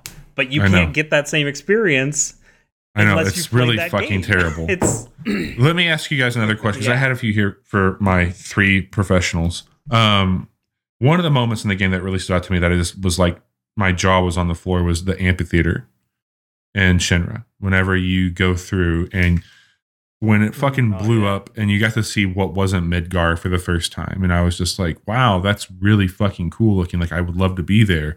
And all the shit that's coming your way, like, that was a really powerful moment for me in the game. Like, I don't know if there was any Easter eggs for you guys that you saw things that would be like, holy shit, there it is, or what would that be like? Like, I would love to know your thoughts on that particular sequence. Was it as impactful for you all? Like, because I thought it was great. It was crazy. It was crazy for me seeing the Ancients, because they didn't show their civilization in the original game, did they? I don't remember them showing Did they? that. Yeah, okay. There's some key moments that take place. You want me to mute? In places where the Ancients. I know there's. No, you're fine. I know there's like one place that kind of hints at it, but I don't remember them going into like detail about what their civilization was like and stuff like that. So I don't think that happened, but like, it was cool to see it. So Bobby, I think like what they did, because this is all what's essentially a 5-hour chunk of the original game, they also sprinkled in things that you wouldn't have gotten to. You would have never seen Sephiroth at this point in Final Fantasy VII. You've never seen Sephiroth. There was no battle arena until you get to the Golden Saucer. A lot of the weapons that Cloud gets, you do not get those in Midgar. Same with the weapons for Tifa and Barrett. And so you might be getting weapons that you've never seen before in the games to come. Yeah. Yep. There are still some that they didn't. That's exciting. In this one, but they rode this line between keeping it dedicated to just what happens in Midgar, but also, hey guys, we know that you want to see some shit that you wouldn't have normally seen by now, because it's going to be at least a couple years before this next game comes out. So that moment for me in the Shinra building, exposition dump, right, basically is what that was. But also to me, it was cool to see those things that I'd seen in the past. So in the original game, like after that motorcycle escape sequence, like that's it. Like, you just leave Midgar after that. So whenever Sephiroth opens that portal, like, none of that happens in original Final Fantasy VII. And things have diverted already before then too. Like, in the original game, when you go and you confront the president of Shinra, when Barrett gets stabbed in the remake, like, that doesn't happen. We established that, but like, you get captured at that point. And you get like put in a cell for a full day, and then the cells just open and everyone's dead, and you go back to the office, and the Shinra president is just run through with a sword, and it's the Masamune, the one that Sephiroth uses. So you still don't see Sephiroth at that point, but you know who he is. You know he's this guy. And you see you're walking through this bloody chaos that he's caused. Also, they skipped the bestiality, which I thought was a really good choice. Cross-dressing still there, but the bestiality. Hey, what? They took it off, I was There's a wondering moment- if that was gonna happen in this game. I was so scared that was going to So, happen. Bobby, you remember when the Professor Hojo is talking about breeding Aerith? Like he wants to bring somebody else in to breed with Aerith to get like a better blooded ancient. Yeah. So I feel like in the remake they are hinting that that's Sephiroth or maybe even Cloud. Like I think it's Sephiroth that they're talking about. In Final Fantasy VII, it's Red 13, and they throw that dog into the cell with Aerith, and he's just like, well, let's see what nature does. And then Barrett shoots the container, and that's how you get Red 13 on your team and save Aerith back. So like that's a divergence that the Time Ghosts seem to go like, yeah, we're cool with that. That's fine.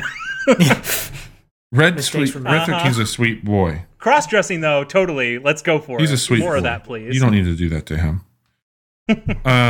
Well, let's He do, is so just a child. we don't have a ton of time left, guys. So I want to make sure that we can address some burning questions you all might have on what that is. I'll let you answer these two quick fire ones.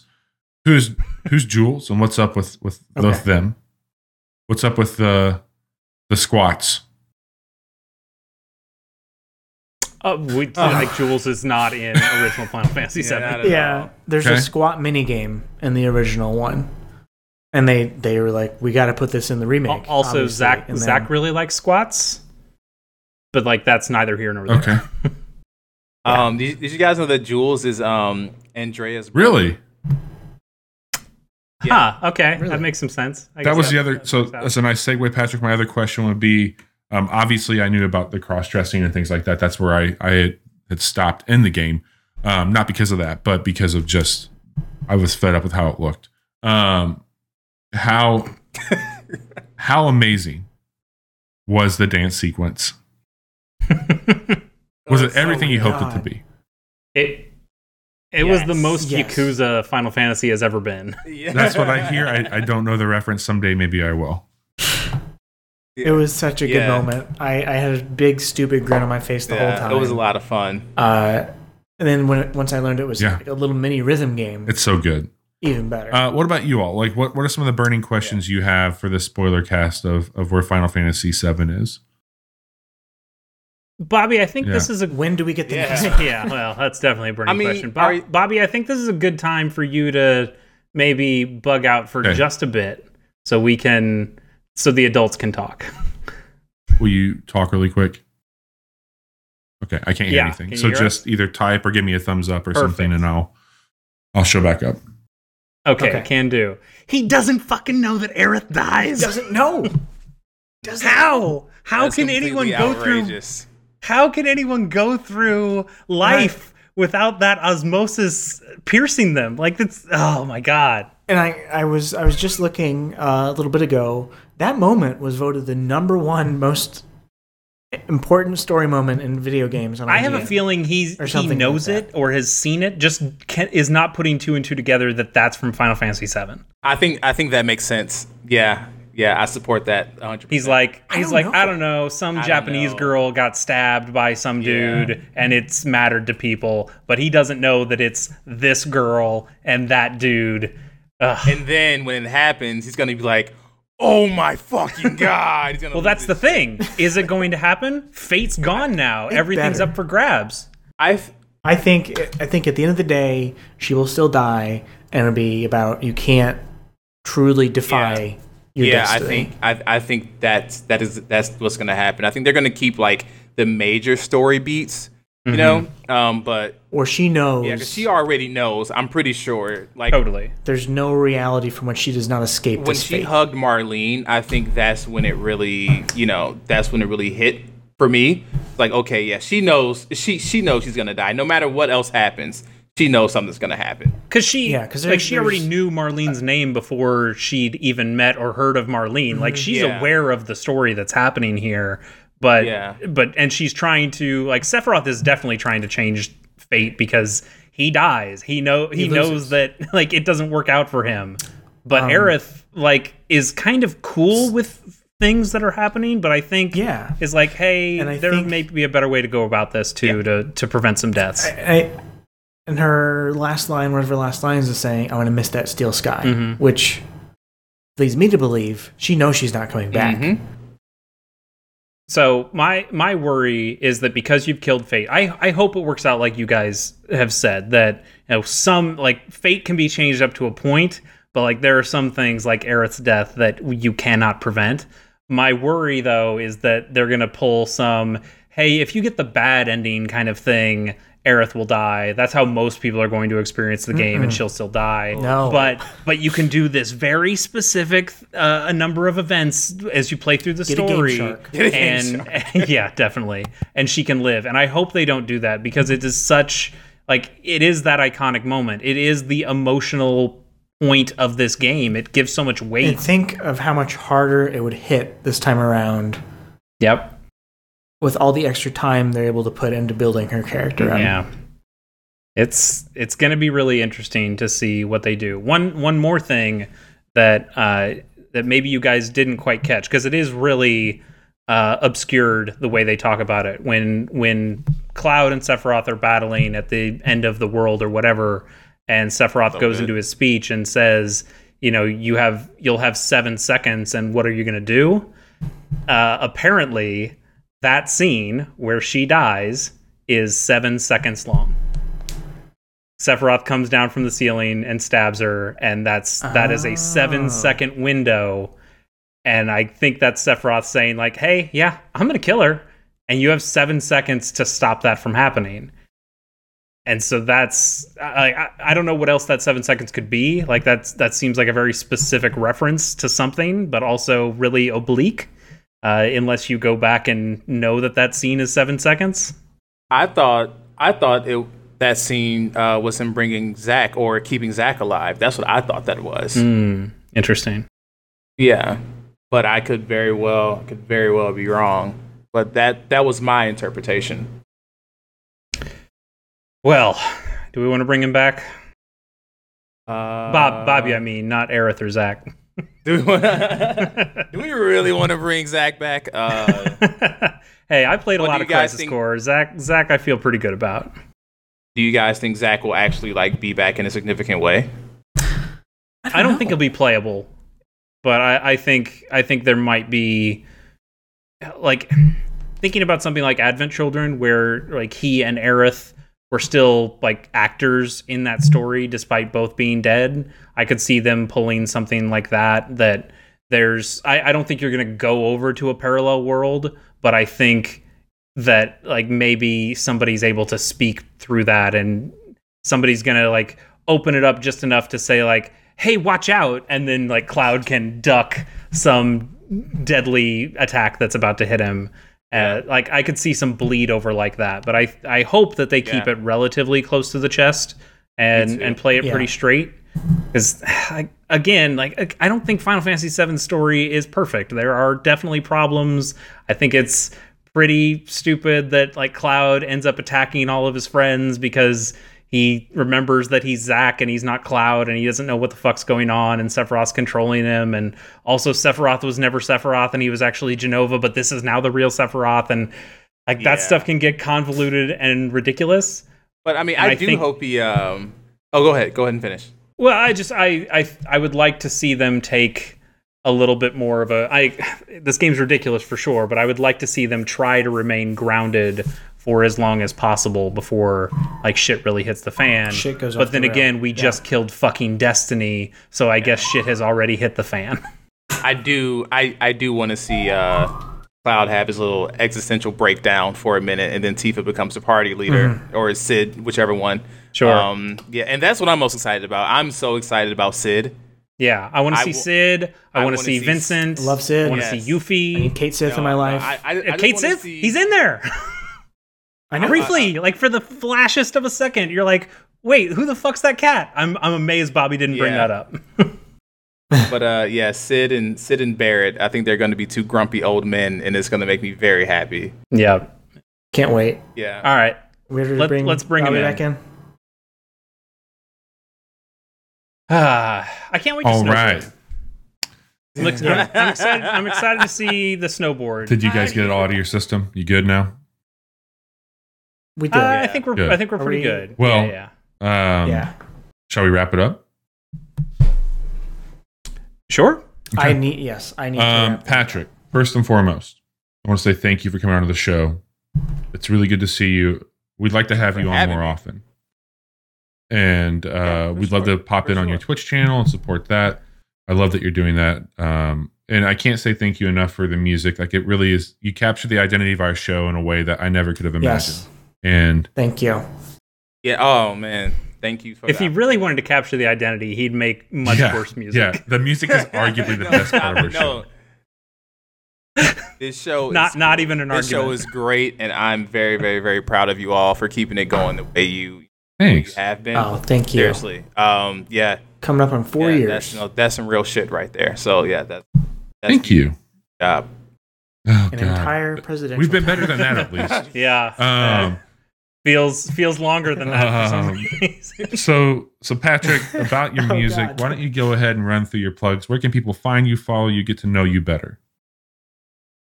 Yeah, sure. I have the same name on everything, so it's P Brown Aeon, Aeon. That is a Final Fantasy X reference, in case you all were wondering. So yeah, hit me up. Literally Instagram, Twitter, my website, all of it is P Brown the Aeon. My Twitch channel is P Brown Plays. And so yeah, I will give you guys a schedule, and yeah, just hit me up, follow me. I'm always working on music. So yeah, Very more to cool, come man. on that. Sounds great. Yeah, I really hope we can get you in instead of waiting another 164 episodes. I know. So. Yeah, for sure. You know, like I said, I mean, I'm a rapper, so I love running my mouth. So yeah, just hit me up whenever. maybe we can have You're pretty good at it. a deliberations episode of our Game of the Year. Have you come on and talk a bit about that when we start to do some of our fun categories. And have I would love that. Yeah. Cool. Well, we'll say the date sometime in December, if there's still a date and a December. Well, there's still a world by December. Right, civilization. Cool, man. Well, thank you so much. We loved having you, Chase. I know it's difficult right now going places. Gamers on the Go. Any updates there? Anything new? I left my apartment today and I played some Pokemon Look at Go. you go. That's the most gamer on the go moment That's I've great. had for a while now. Yeah, Gamers on the Go. Awesome. You can check out old episodes at gamersonthego.com. There will be new episodes at some point. Just, with work and It's everything. tough right now. It's not really a great time to make new episodes of this. For sure. It'll get there. Johnny, what are you teaching your son? Yo. How's that going? Math. Ooh. And it's what level of math? terrible. What are we working on? I mean, just subtracting two-digit numbers from each other Okay. and having to learn how to borrow. But math is different now. That's not how I learned how to do Right. math. And you think math being absolute, really wouldn't change. It's Final how you Fantasy find the VII solution all to over these again. Problems. You thought it was absolute, and here we are now. Yeah. I thought I saw a whisper flying I around. mean, it's still outside. true. Like 21 minus 7 is still 14. 14. But like it's We're not mathematicians. It's the perspective thing. Right. It's not the answer. It's how you get to the answer that they change on you. Right. And that's And it's wrong. right. fucking No, I wrong. agree. It's totally wrong. They're teaching our children. Also, wrong. at this point, it doesn't matter. We all have cell phones that have calculators Hey, on them. the only thing that matters right now in all this, Do any of this Right. shit ever pay again. the fucking teachers more money. Take better care of our teachers. That's Why don't we Yeah, start there? Let's do that. So Johnny doesn't have to be the thing that teaches his son how to fucking but yeah, figure man. out. No, we don't instead want of that. developing a whole new way to do math. Why don't you Yeah, just there pay we the go. teachers? Good. But yeah, we're all good here, man. It's I'm very similar to getting through Chase. this. I just That's like right. I'm on calls, video calls all day long. I'm happy to be playing video games in between it, but like I'm just not having the desire to make. Not that it's work. I enjoy making video content, but it's just one more element of like a schedule doing this. Yeah, It's a lot of and effort. so for me, like I'm needing a lot of downtime just to like make sense of what's going on around me. And video games are that. And I don't want to be like, I don't want to be on, so to speak, when I'm playing. Like I want to be able to just kind of veg out and do that. So Lumberjack Smack will be back. It'll be back and bigger than ever. Probably because I've been eating so much quarantine, but we will be back. And before we go, I wanna thank Johnny for making us all rich today. Johnny's Island had the big turnip prices, and we all turned a big profit, except for Bobby. Big turnip energy. Except for Bobby, who got a little greedy and had all of his turnips spoiled because he cheated because he's a filthy time traveler. Yep. Still got more money than Johnny. Sorry, Bobby. You're the Doc Brown of this podcast. All right, Patrick. Yes. Appreciate you. Yeah, that was the Whisper Harbinger decrees that Bobby shall get fucked. I did get fucked. Not the way that I wanted to. So I am going to sign off on that note, and I will see you all next week, I hope. If there is a next week. And I will figure out how to edit that out. Bye.